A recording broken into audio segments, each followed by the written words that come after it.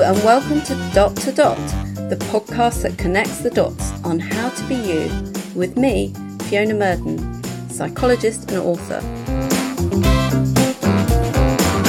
Once again, I know I always say I'm excited by my guest, but I really am.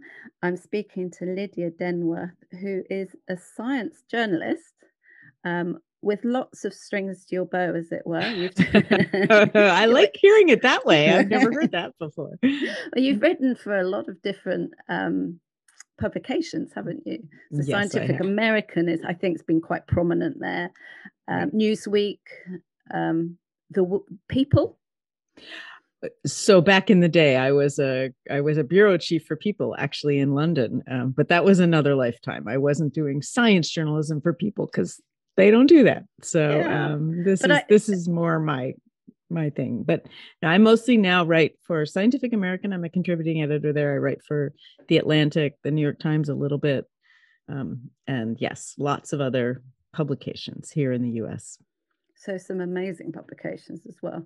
And your background is none other than Princeton. So True. a fabulous institution as well. That is true. Although I sort of my claim to fame in the science journalism world is that I did no science. I did the bare minimum of science through high school and college. I was a history major. It wasn't my thing. And I have reconsidered that. I've gotten, really interested. It's a reminder that we can keep changing and learning as we grow up, as we become adults, and we're still figuring out what we're doing when we grow up, right? 30 years later. Absolutely. I gave a talk last week actually to 350 professors, and the talk was about brain plasticity and the fact that yes, we can continue to learn and grow and develop, and actually the thing that stops us is thinking we can't. This is true. But I think it's also really interesting when people often get a barrier to sciences. I loved sciences, and actually the thing that was quite unfortunate in some ways for me was it deterred me from doing more creative things, because I loved creativity and I loved making clothes, art, all that sort of stuff. But if you're good at science, you tend to be encouraged to do science. Yes, I'm sure that's true. And, it worked out well for me, and I do still enjoy it. But sometimes I find it more difficult to let my hair down, as it were, around the more creative side, I think. And, that's interesting. Yeah. So that I obviously come at it the other way. So I haven't seen it that way, but that makes sense. I think the thing is with your writing, you have a very good knack at telling stories. So you draw people into what it's about, which helps people understand. I mean, we know now the neuroscience behind that as well, don't we? So Yuri Hassan's work and various other people's work to show that if it's a story, it makes sense. It's the way to reach people. It's the way to, I feel that my job is to take what's important about science and try to get people interested in it and to, bring them along. And I often feel that I am writing for myself when in my pre-science life, I would not have understood a lot of things or there's a whole lot of, well, certainly not the jargon and the language that scientists use, which you have to learn how to decipher, but also just sort of understanding what's important and why and what we know and what we don't know and how science works, all of these things. It's a story. All of science is a story. It is. And I think it's really important to have people representing it accurately, yet taking away the jargon and the complexity and putting it in a language that people can connect with. And I believe there's a gap still between where we have science and where we have non-science in terms of, if I talk about psychology, which is my topic, so there's a lot of pseudo-psychology out there. So there are a lot of people who sell an awful lot of books and who make an awful lot of money by being motivational speakers and hyping things up, which aren't actually properly represented from science. They're not evidence-based. But then if you look at a lot of people who are psychologists and who are deeply evidence-based, people don't necessarily engage with what they're saying as much because they're clinging so tightly to the language of science and the accuracy and not allowing themselves to open it up with the stories and the other ways of communicating. Yeah, it's true. It's a tightrope to walk, and you need to be able. What I hoped, I mean, in my book Friendship that we're going to talk about, I felt in some ways that I was able to say things about it that the scientists themselves wouldn't let themselves say. I mean, I was surmising and kind of summing things up, and hoping to draw some conclusions, and you have to be careful doing that. And obviously, sometimes people um, over interpret a very little bit of information. But that's really what it's all about. That's why people are doing this work, is so that we understand more about how the world works, how we interact with each other, and why. Yeah, absolutely.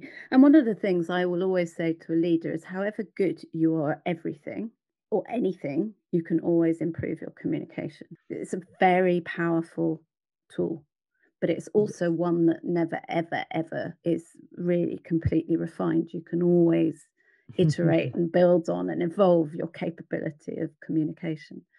And we see the power of communication from people that maybe aren't giving the right message will still engage a lot of people because of the way they're communicating. Very true. One final point on this is I spoke to a neuroscientist a few episodes back on this, and she has done some amazing work. If you haven't come across her, I would look her up. It's Christine Wu Nordau, and she's at UC Davis and looks at autism in children. And she's studied, longitudinal studies are really hard with things like neuroscience, particularly on children, particularly with autism when you're trying to get them into fMRI machines. But she studied children throughout their lifespan, basically from the early 2000s.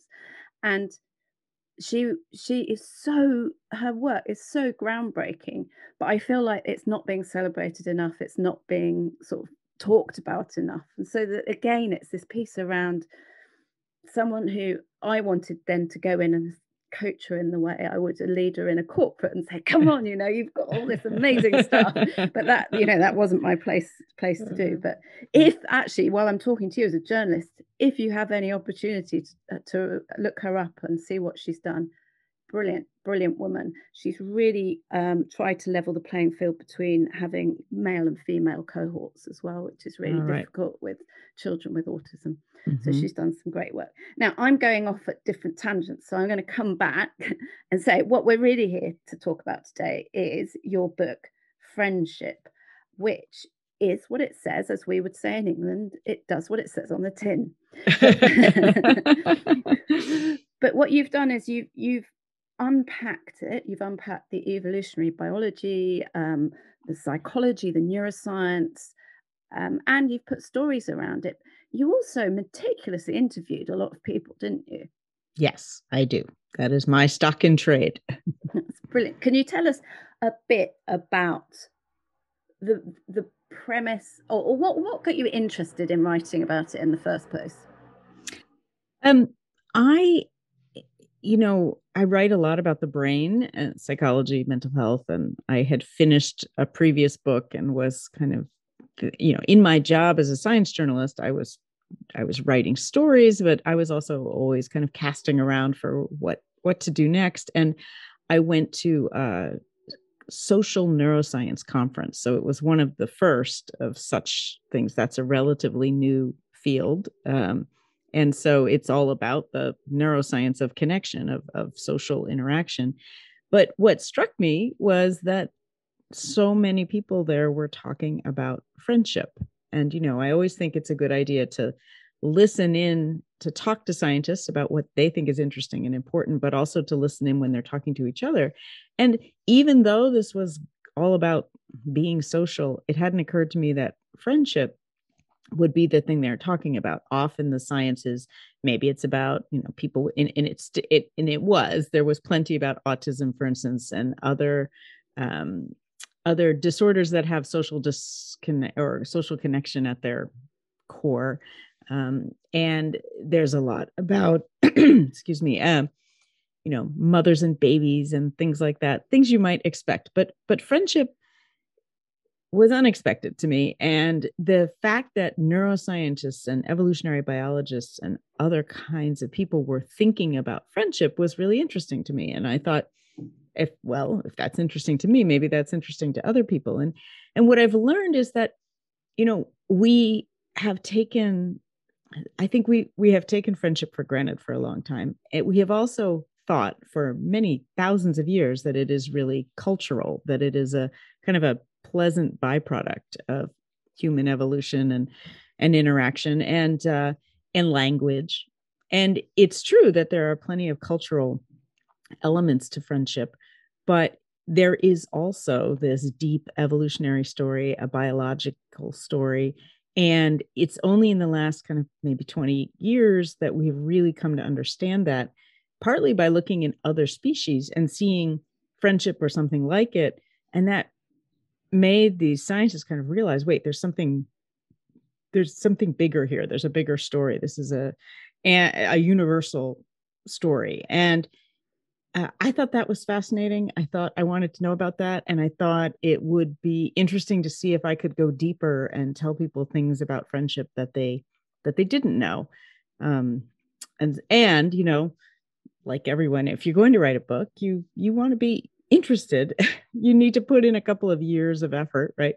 And I care a lot about friendship. I care about my friends. And I was at a point in my life where my kids were growing up and out. I was losing my parents. I was thinking, okay, my friends have always been important, but going forward, it's going to be really critical in my life to have these good friendships in place and to see if my friendship house was in order, as I sometimes say, right? And so it was personally intriguing as well. Yeah, I like that. My friendship house was in order. But a point you make, I can't remember where it was. I either read or heard you saying this, was the busyness of life often gets in the way of friendship. And I actually say exactly the same in my first book. So I was like, yes, I agree with that. But when we become parents in particular, life tends to be taken up with concern for getting things done as much as anything else. Getting things done for our children, they become the priority. Then it's their activities. Then it's the teenage years where we're worrying about them the whole time. And so there isn't much space left always for friendship. Yet, as you've explained in the book, friendship is as important, if not, well, in many cases, it's been proven to be more important than a lot of other health related benefits. It is, over the long haul, it is as important as diet and exercise. And we don't think of it that way. We schedule in our time at the gym or our runs around the park or whatever. And we are very thoughtful about what we eat, or maybe, hopefully we are, most of us are. And we do not schedule in time with our friends in the same way. We don't think of it in the same way. We often feel a little guilty. It feels like too much dessert, maybe, and so it drops to the bottom of our priorities. It doesn't mean we don't enjoy our time with our friends. We do, and we have since. I mean, Socrates and Aristotle wrote about the friendship and how pleasurable it is. But maybe because it often feels so pleasurable, it doesn't feel important enough to sometimes crowd out the other things in life. And of course, I'm not saying I have 3 kids, and a career, a husband. That I have had a plenty busy time these last couple of decades, and so I really know what it is to feel kind of overwhelmed by all the things you have to get done, and that there just isn't room for time with your friends. And there will be ups and downs, in terms of the actual amount of time you can spend with people. But what I think is really important to understand is that there's probably always something you could be doing, and that you could be prioritizing it, reframing how you think about it in your life. Yes, you should spend time with the people you are biologically related to. And yes, you should spend time with your romantic partners if you have them. And by the way, we can get to this, but those people can be friends, but aren't automatically friends. And it's kind of this science has given us some new definitions of friendship, but also blurred the lines a little bit from the way we have traditionally thought of this. But let me not get distracted here from the point I was making, which is just that you know, I hope that what my book does is give you permission to hang out with your friends and understand that, you know, you are doing something good for yourself and for them when you do that. It certainly does. It comes across loud and clear. And something that I'm often intrigued by is people's values. So Mm. values is something else that is so core to who we are. It's core to have living with meaning and purpose, which we also know leads to living longer, healthier life. But we often forget to connect with our own values. And friendship can often be one of those items. That's not probably the right way of saying it, because it is worth so much on that sort of target of values, as it were. But it makes me think of something else. I was just thinking this while you were talking. um, I often hear women talking about friends that they spend time with who are quite toxic, who make them feel really lousy. And I'm just wondering out loud this, so just bear with me if you will. Um, because it's not something that's as conscious on, it's not consciously on our radar all the time, the friendship, it falls down to the bottom of our list of priorities. I wonder if therefore we often don't stop and look at which are the friendships that give us the most. Absolutely true. We so I think the pandemic has done a couple of interesting things. I mean, it did help us to be more aware of the importance of friendship in our lives and of good quality relationships, right? And that's what my definition of friendship is about, relationships that involve time, trust, taking turns. They It's, you know, a long, steady, stable relationship. It's positive, it makes both individuals feel good, and it's reciprocal and cooperative. There's a back and forth to it, and a lot of the other things we think about with friendship come with that. But many of our relationships don't actually quite meet that definition. And so in some ways the pandemic maybe is this perfect time. We're coming out of it.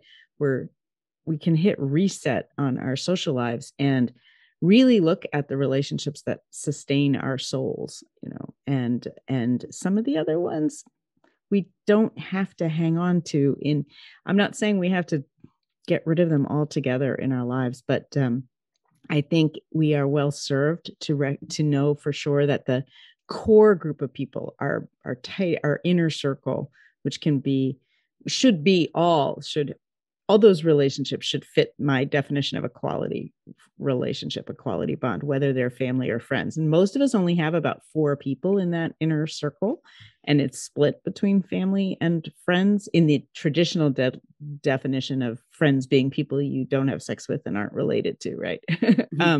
But so those people, those should be really positive. And often it's the people we've known a really long time, we have shared history with. But the word I get is draining. Like, you know, we go so far back, but every time we get together, it's so draining. And, you know, uh, she never asks me about me, things like that. You know, she just talks all the time. That's the reciprocal piece. That's it can't be too lopsided. It might be lopsided in the moment if someone's got a crisis and someone else is helping. That's fine. And, you know, I'm not talking about a tit for tat accounting, because actually with your closest friends, the accounting kind of, we lose sight of it. That all goes away, and which is lovely. That's what's lovely. You stop keeping count of who's done what for whom. But over time there should be this evenness to it, and you need all those legs of the stool. You need the time put into the relationship so that it's a steady, reliable presence in your life. You need the positive piece, that it makes you feel good and them feel good, and you need this back and forth, this cooperative, reciprocal nature of it. And if I think it's important to look at our relationships with a clear eye, and you know, recognize which ones are good for us and which ones maybe not so much.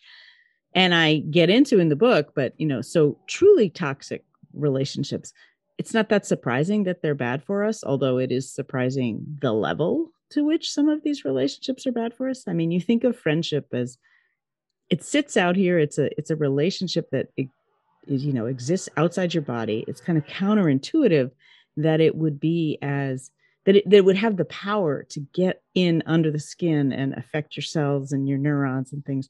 But it does.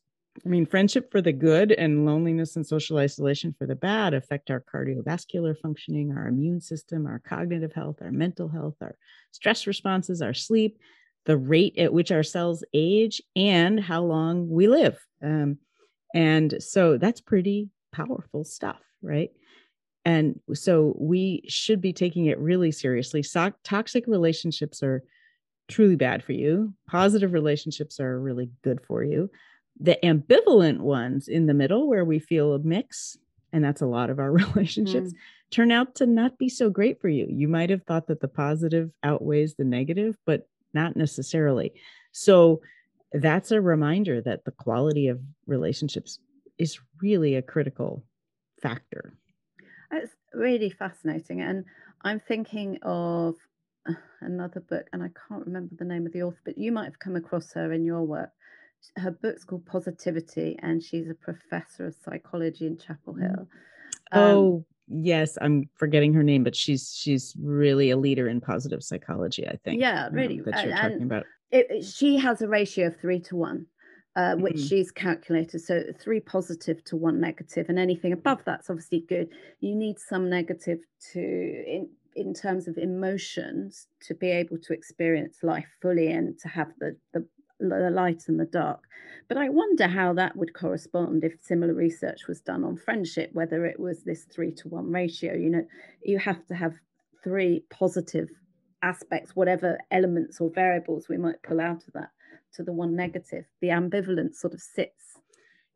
Yeah, well, for sure, within all of the relationships that we are ambivalent about, there's going to be a range of where the positive and negative balance out. And for sure, one that is mostly positive and just has a little bit of negative is going to be not is going to be better than one that is the reverse. And I am not trying to say that look, relationships are messy, even friendship. We often don't have the hard conversations with our friends that would help maybe to improve the relationship. We have those conversations with our significant others, the people we live with, because we're together all the time and we're sort of forced to, and we know that those relationships are stronger if we sometimes hash out, the negative. And I believe that we should try a little harder with our friends to do that in ways that are respectful and try to be kind, because of course being kind, I think one of the interesting things actually is that we are nicer to our friends usually than we are to our spouse, for instance. Or one of the jokes I make is that I never criticize the way my friends load the dishwasher. I live with it.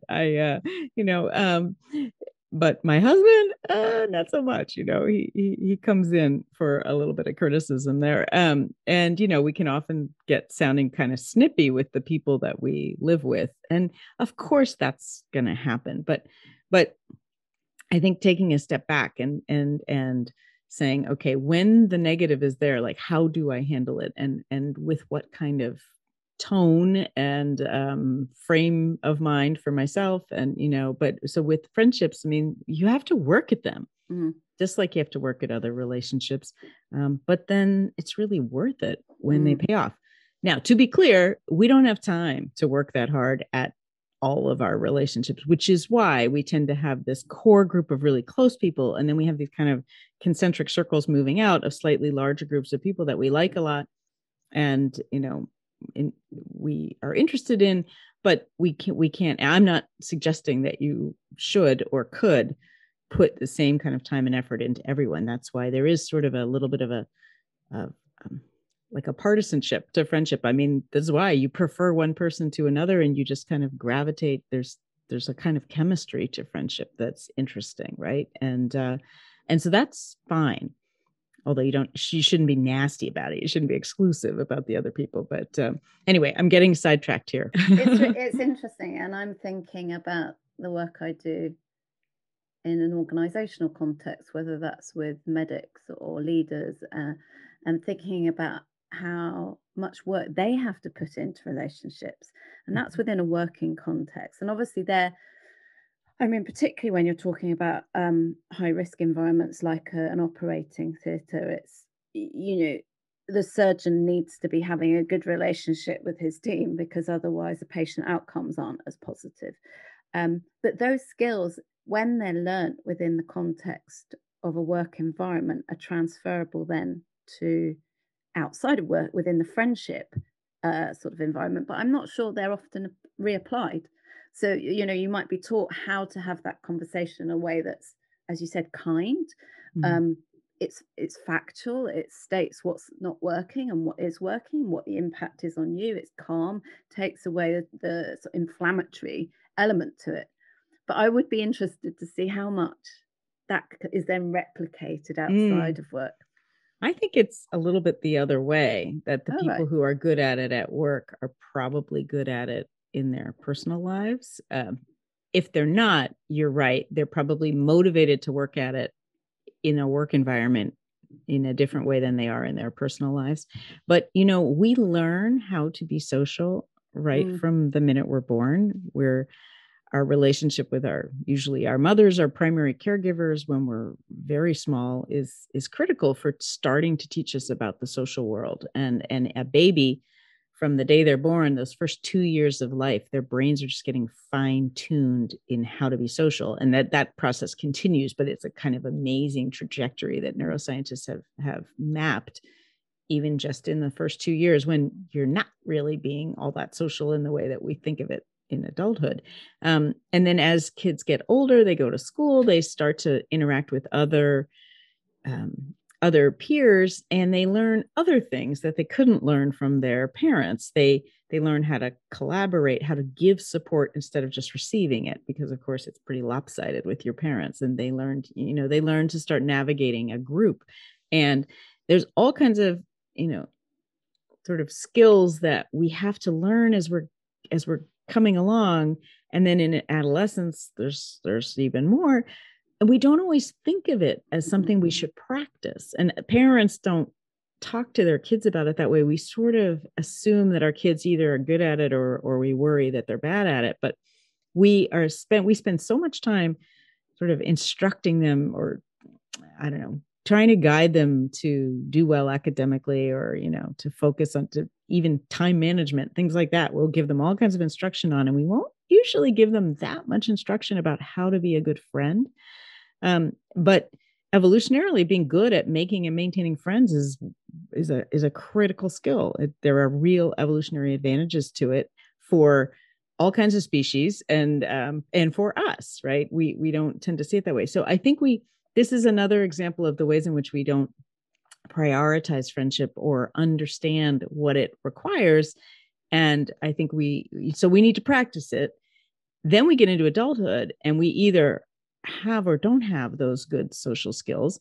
And some work environments tend to encourage, shall we say, a more negative approach to people, and to reward. Seems to, I mean, look, people say to me sometimes, well, you say, being a good friend is evolutionary important, but so how come there's so many jerks, to use a safe word for broadcast?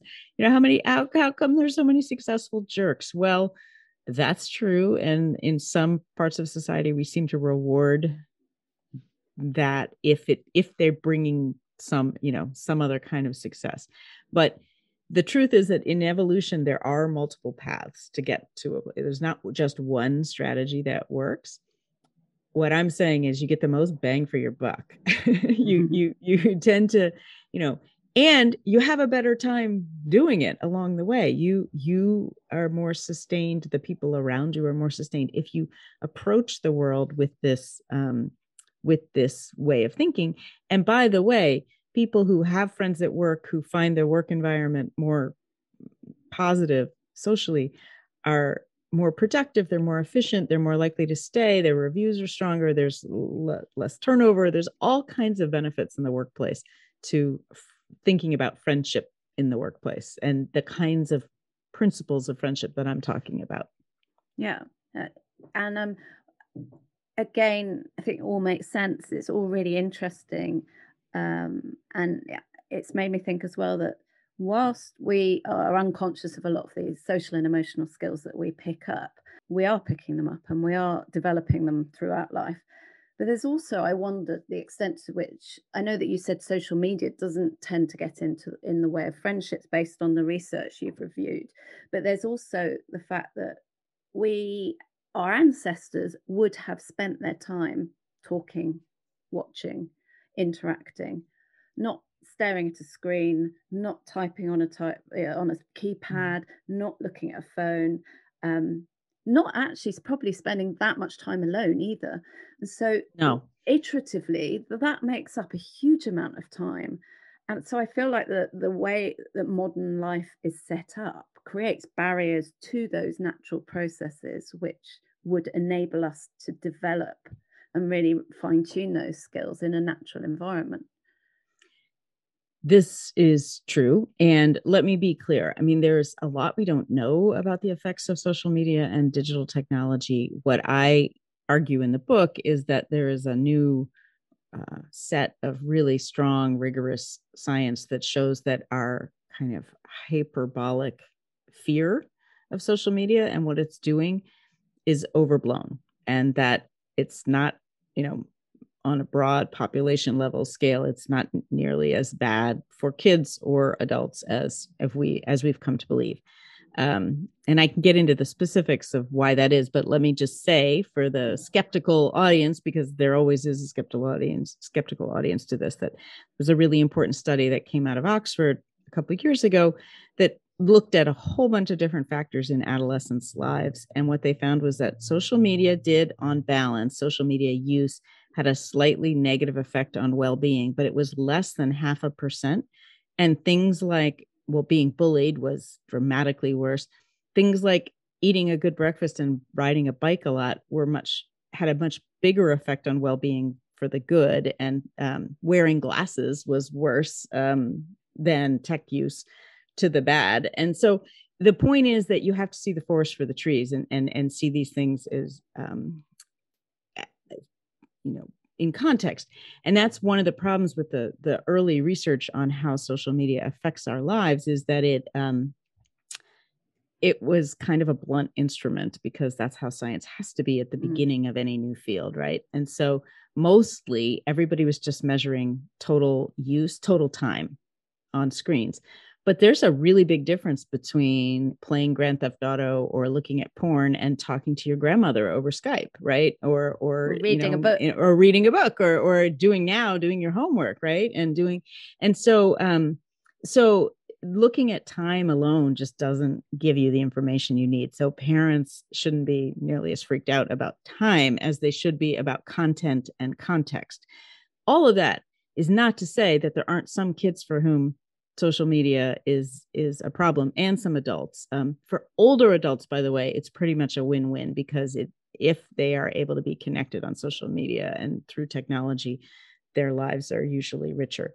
The real thing seems to be that the causal arrow goes in both directions, and that your online life and your offline life tend to reflect each other often. And so a kid, and I keep talking about kids because that's where most of our concern lies, but kids who have a tendency to depression, or don't have a lot of friends offline, maybe will suffer more when they go online.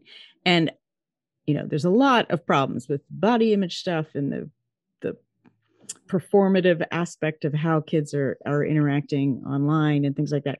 But one of the points I make is that my kids are all boys, right? So you will have seen this in the book. I mean, they love to play video games. 95% of 95% of boys play video games, and 75% of them do it with someone else, either in the room or over the internet or over a phone. And so it's really social for them. It's the way they hang out. And that's very hard for us, our generation, to really get, because that's not how we hung out. But I came to understand that because I came back from this island where I was studying all these monkeys. Well, I was following around the scientists, watching these monkeys interact. And I came back and I was yelling at my son and his friend for still being in the same darn couch that they had been on playing a video game when I left for this island in Puerto Rico. And I was like, you've done nothing, you never leave. And then I suddenly was like, wait, look, Lydia, look, they're interacting, they're like laughing, they're sitting near each other, they're like two monkeys grooming and joking, interacting. And I was this epiphany that, all I was seeing was the video game and not the visceral connection between them. And so I tell that story just to say, let's not throw the baby out with the bathwater. Let's understand that there are ways of connecting. Some of them are good. And of course, kids shouldn't be on video games all day long. But a kid who is alone playing a video game and not interacting with anyone else online, I worry about much more than a kid who is, making a plan to meet up with his friends online and play the game together. Those are not the same thing, right? And so the same is true for adults. And the other thing is that, we say that the word friend is kind of devalued currency because of Facebook and things like that. But the truth is we're smarter than that. And we really do know who our true friends are and who our, Facebook friends are. And now I'm talking about adults because no self-respecting adolescent would be caught dead on Facebook anymore, right? But I happen to have a lot of friends on Facebook, some of whom I'm close to, and some of whom I wouldn't recognize if I passed them on the street. Probably people I went to high school with, maybe or college, and but I enjoy most of them online. Not everyone, but most of them.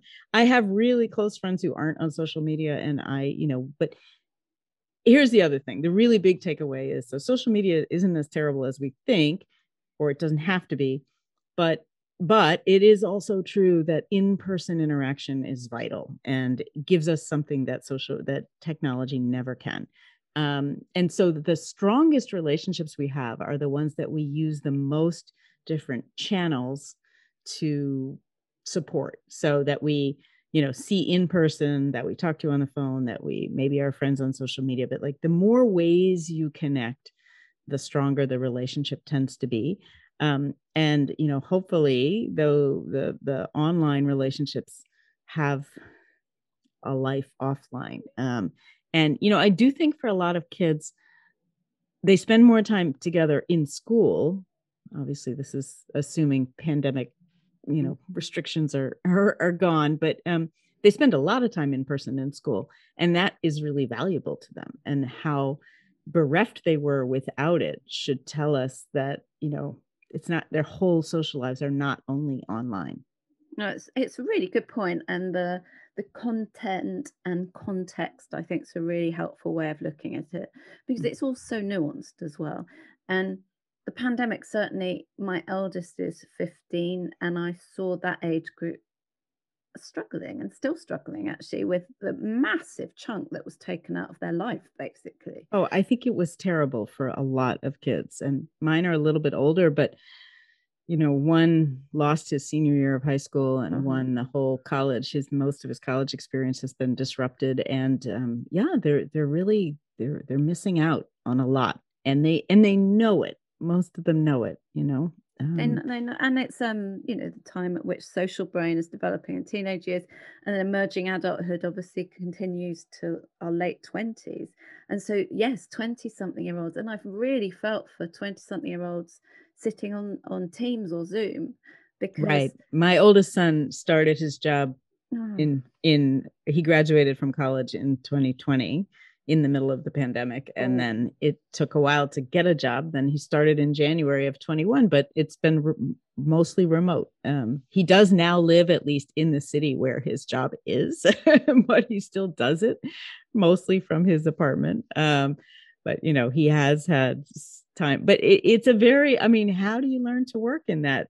It's just a very different dynamic, and there's things that I think, that generation is really missing out on. On the other hand, it's interesting to me how they've now sort of learned, they don't want to commute. They don't want to lose time to commuting. They don't want, he, for instance, lives in an apartment with several other kids his same age who all went to his same university, and they've created a social world for themselves that just looks different. Well, that's great if he's with other people his age. It's taken 2 years to get to this point where it feels like he's so anyway. It's it's a strange, and here's from a neuroscience point of view, one of the things that's interesting is that, I mean, people won't see this, but you and I are looking at each other on Zoom, except that we can't make proper eye contact because in order to look at the camera, I'm not looking at the little box with you in it on my screen. And if I'm looking at the box with you in it, I'm not actually to appear to be making eye contact with you. I'd have to look up at the camera, and then I'm just looking at the little green dot at the top of my laptop, right? And so there's a disconnect there. And eye contact in person primes all the social communicating parts of our brain in really good and important ways. And a video is never going to do that on the same level. The other thing people talk about is missing touch and smell and things like that. I had a woman ask me during the pandemic or she told me, I guess, that she sprayed her sister's perfume in the air when she was on a Zoom with her sister, because that made her feel that her sister was present. And I thought that was so aware that she realized that there was this other sense that was missing and that wasn't getting, wasn't that we don't really pay attention to all the ways in which we interact when we interact in person. And time wise too, there's often a little lag in these things, and our brains don't like that. They get a little freaked out when conversation doesn't go in the back and forth way that we expect it to.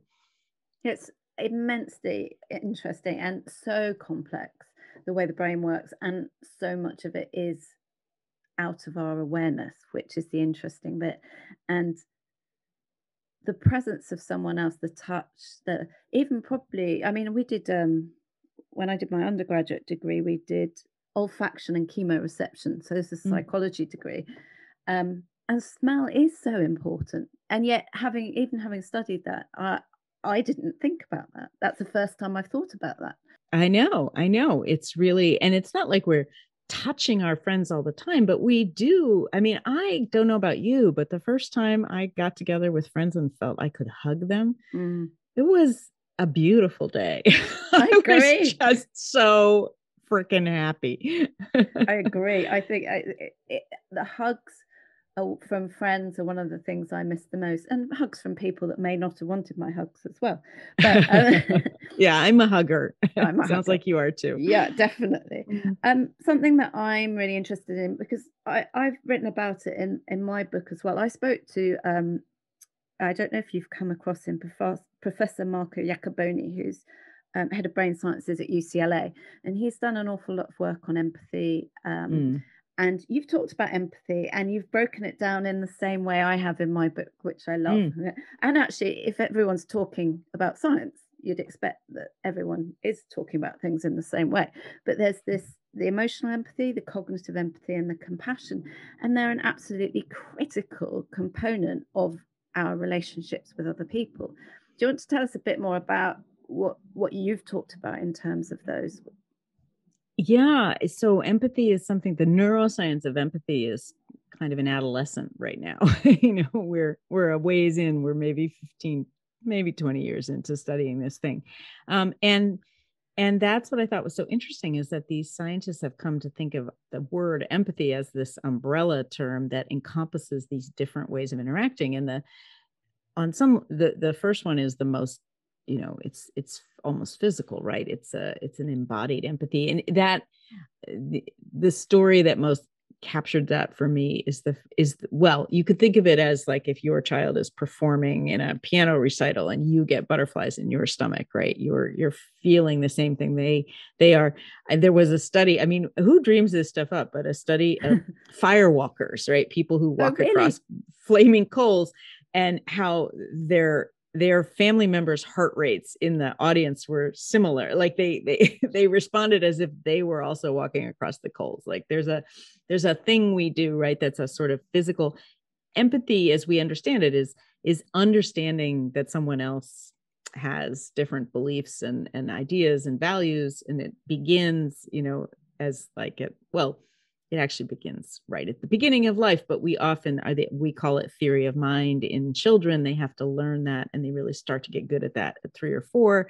But there's this physical thing. It's kind of like I yawn and you yawn too, right? That phenomenon.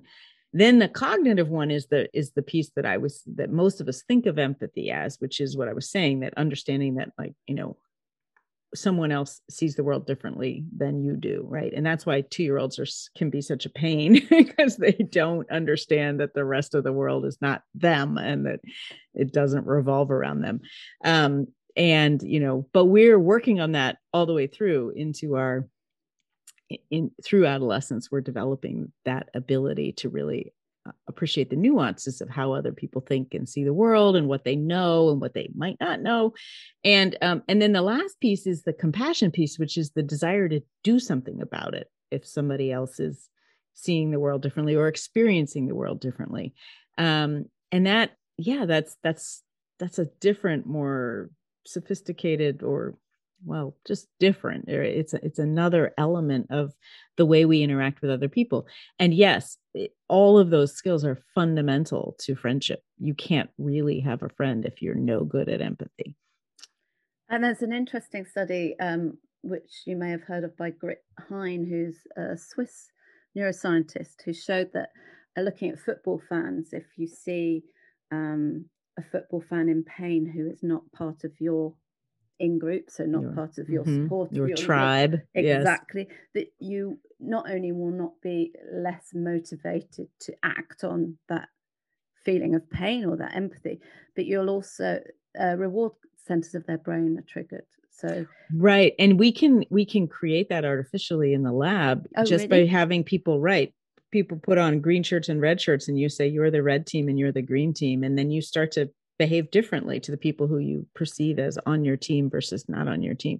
And they've done studies here in the US with baseball. Like the Yankees and the Red Sox are famously long-standing baseball rivals, and it's the same as the football fans in Europe. It's there's a real us versus them thing that happens there, which is the flip side of empathy. That is why relationships are messy. We tend to, and this is an evolutionary instinct to some extent, right? That we're protecting our group, and we're looking to bond with other people, and then we see strangers as a little bit of a threat. The problem is that, or the good thing about humans is that if we can recognize that tendency, then we should work to counter it often, right? And so a lot of the worst things that I think happen in the world are often groups who seem to be unable to find any common ground, right? Yeah. And see each other in this us versus them way. And that there is a natural instinct there, but there's also the ability to counter it. And that's the thing that I would like to think we could work on. I don't know. Here in my country, we're not doing a good job of that right now. Yeah. Yeah. My stepmom's actually from the US, and when Trump was in, she renounced her US citizenship. She's from Boston, and I know that you guys on the East Coast and the West Coast don't always hold the same views as people down the center of. No, I've come to think, actually, honestly, now with these news, there's been this raft of Supreme Court decisions that are truly controversial here, and yeah, I'm a East Coast liberal, but I think our country is devolving into, it's really about the individual states and people seeing things very differently, and then the rules in the states are now make big differences in what you can do and it feels on some level like two countries, a red country and a blue country. We use red and blue, right? For the Republicans are red, the Democrats are blue, and the divisions just are getting even they're deeper. Yes, thank you. Yeah, it's really it's scary, isn't it? And I mean, Grit Hein, actually, one of the things that she looks at as a follow-on study is Swiss nationals, she's Swiss, versus non-Swiss nationals, and the simple act of spending more time with that person, getting to know them, is enough to overcome those in-group, out-group. But like you say, you first have to acknowledge that. But if you can acknowledge it, and then that's all you need to do. And I've said this to leadership teams I've talked to, is that, this, all you need to do is spend time getting to know that person. Yeah, there's really interesting conflict resolution work where they bring people from opposite sides of a hot button issue.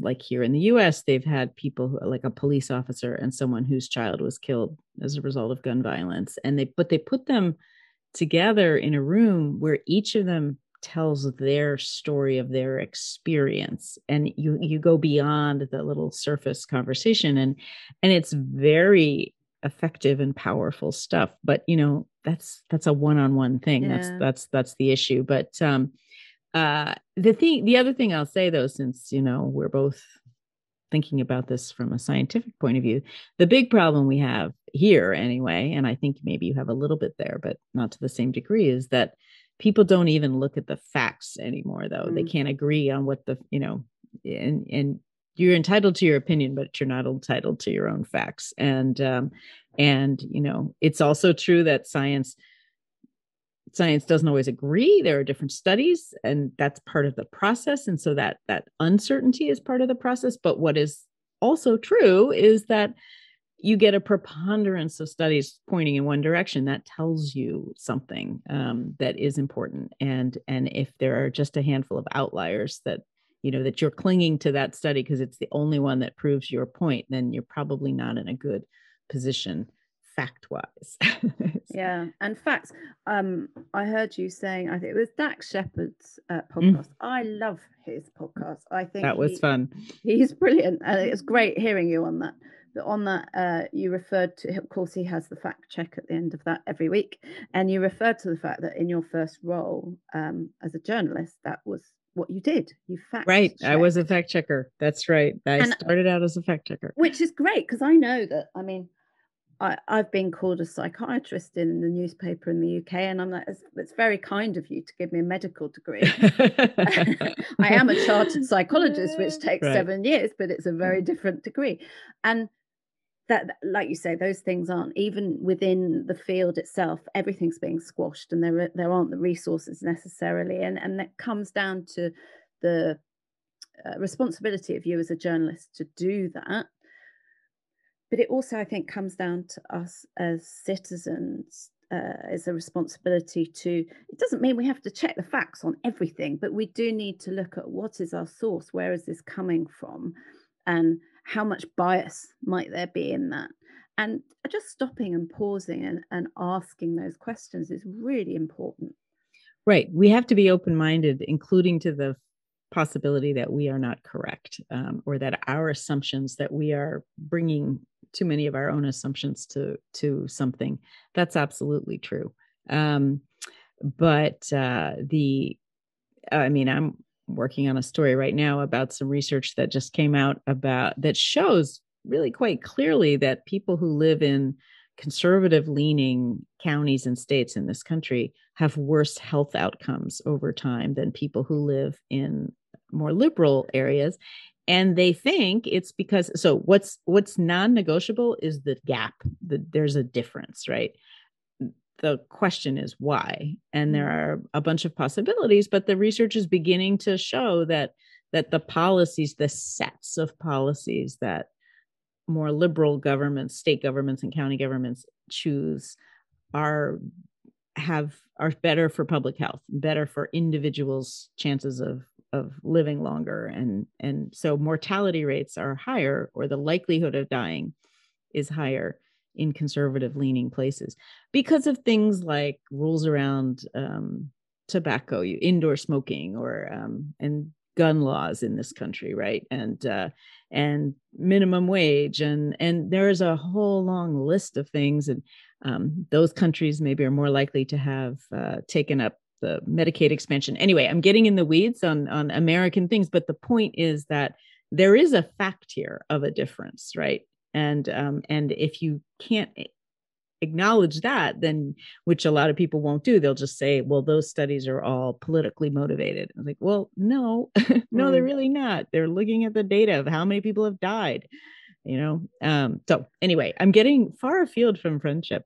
But what I would add for anyone listening is, if you look around, you've got some fantastic articles you've written. Like, we've referred to the different publications at the beginning, But I started going down rabbit holes and trying to read all these. I was like, oh, it's another interesting one. Ooh.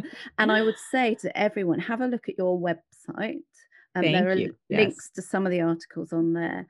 Have a look at the other podcasts you've been on, and definitely read your book, Friendship, which is brilliant. Your book before, I Want to Get. So you've written 3 books, I believe. I've written 4 actually. You've written 4. Yes, the last one I was a co-author, but that one just became a New York Times bestseller. So yay, oh my goodness, yay congratulations. Me. Thank you. It's the holy grail in our world, right? That one is called Parent Nation, but I was the hired gun in that. It's with a woman named Dana Suskind, who's a friend, but it's really about the importance of early childhood and how we as a society can support parents or not.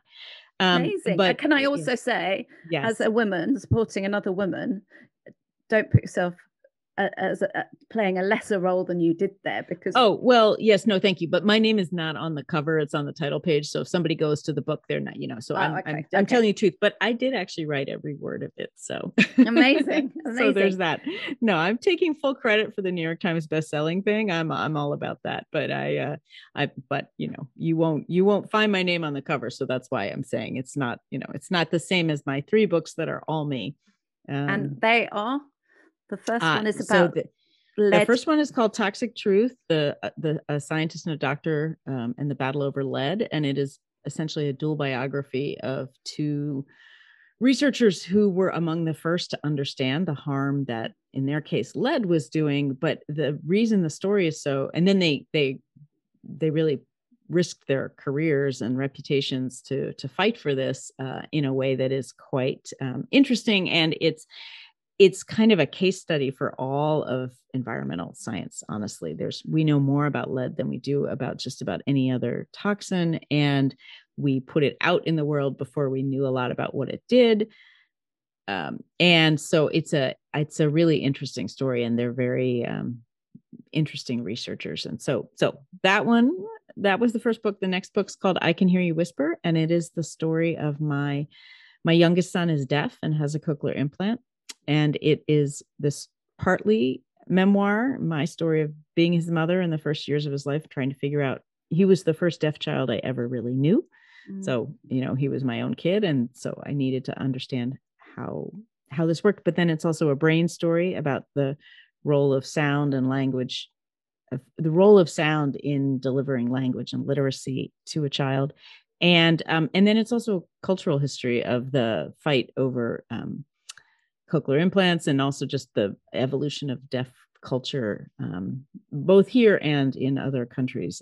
And so it's, that was, I'm really proud of that book. And I think it's, it combines, it tells a complicated story, but from a science perspective, obviously, but also from a mother's perspective. And I think that's what brings the magic as well, is when you bring the science and the emotion and personal together, the science and the soul is coming together.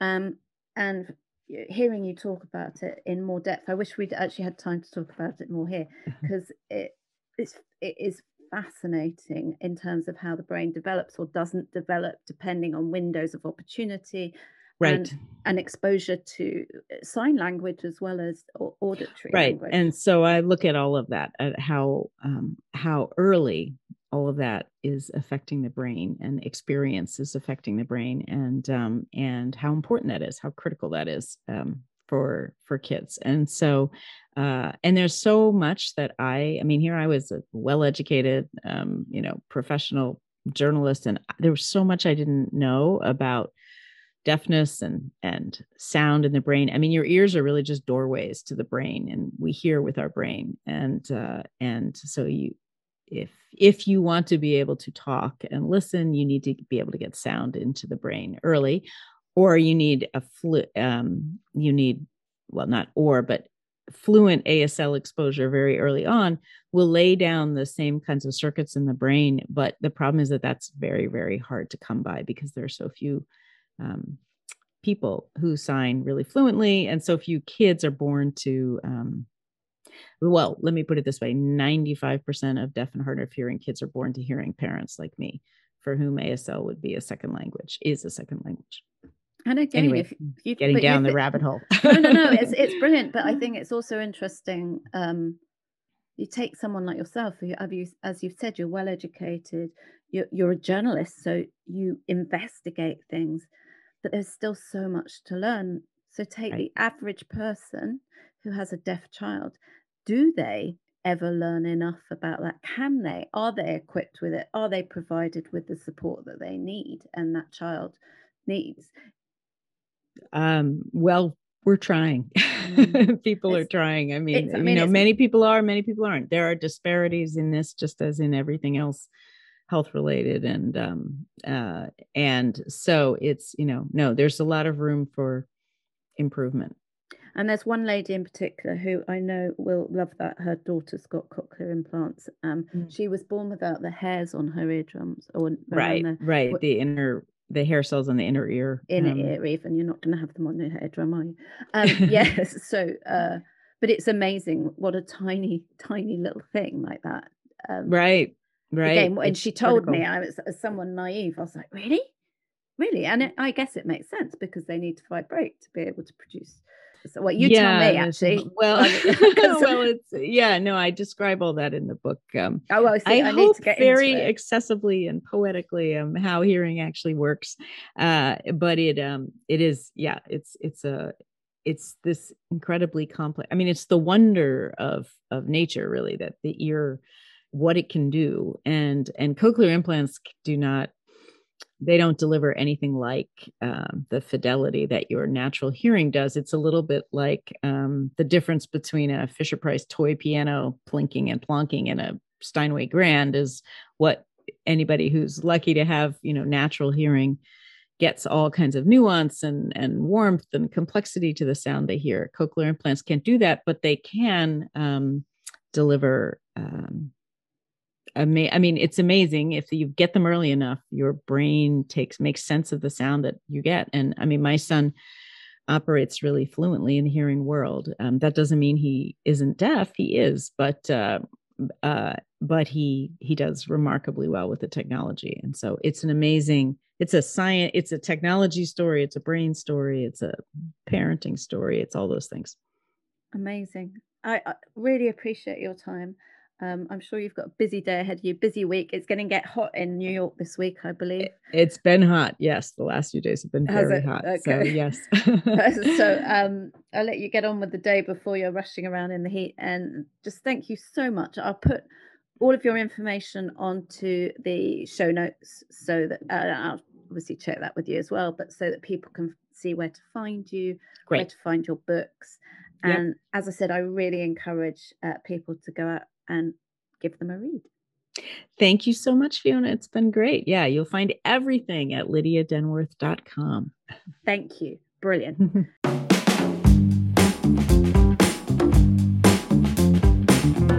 Thanks to my guest. Thanks to you for listening. If you want to find out more about me and my work, go to fionamurden.com, or my social media handle is also Fiona Murden. If you enjoyed this, please do subscribe, review and tell your friends. It would be a massive help. But for now, goodbye, and I hope you have a great week.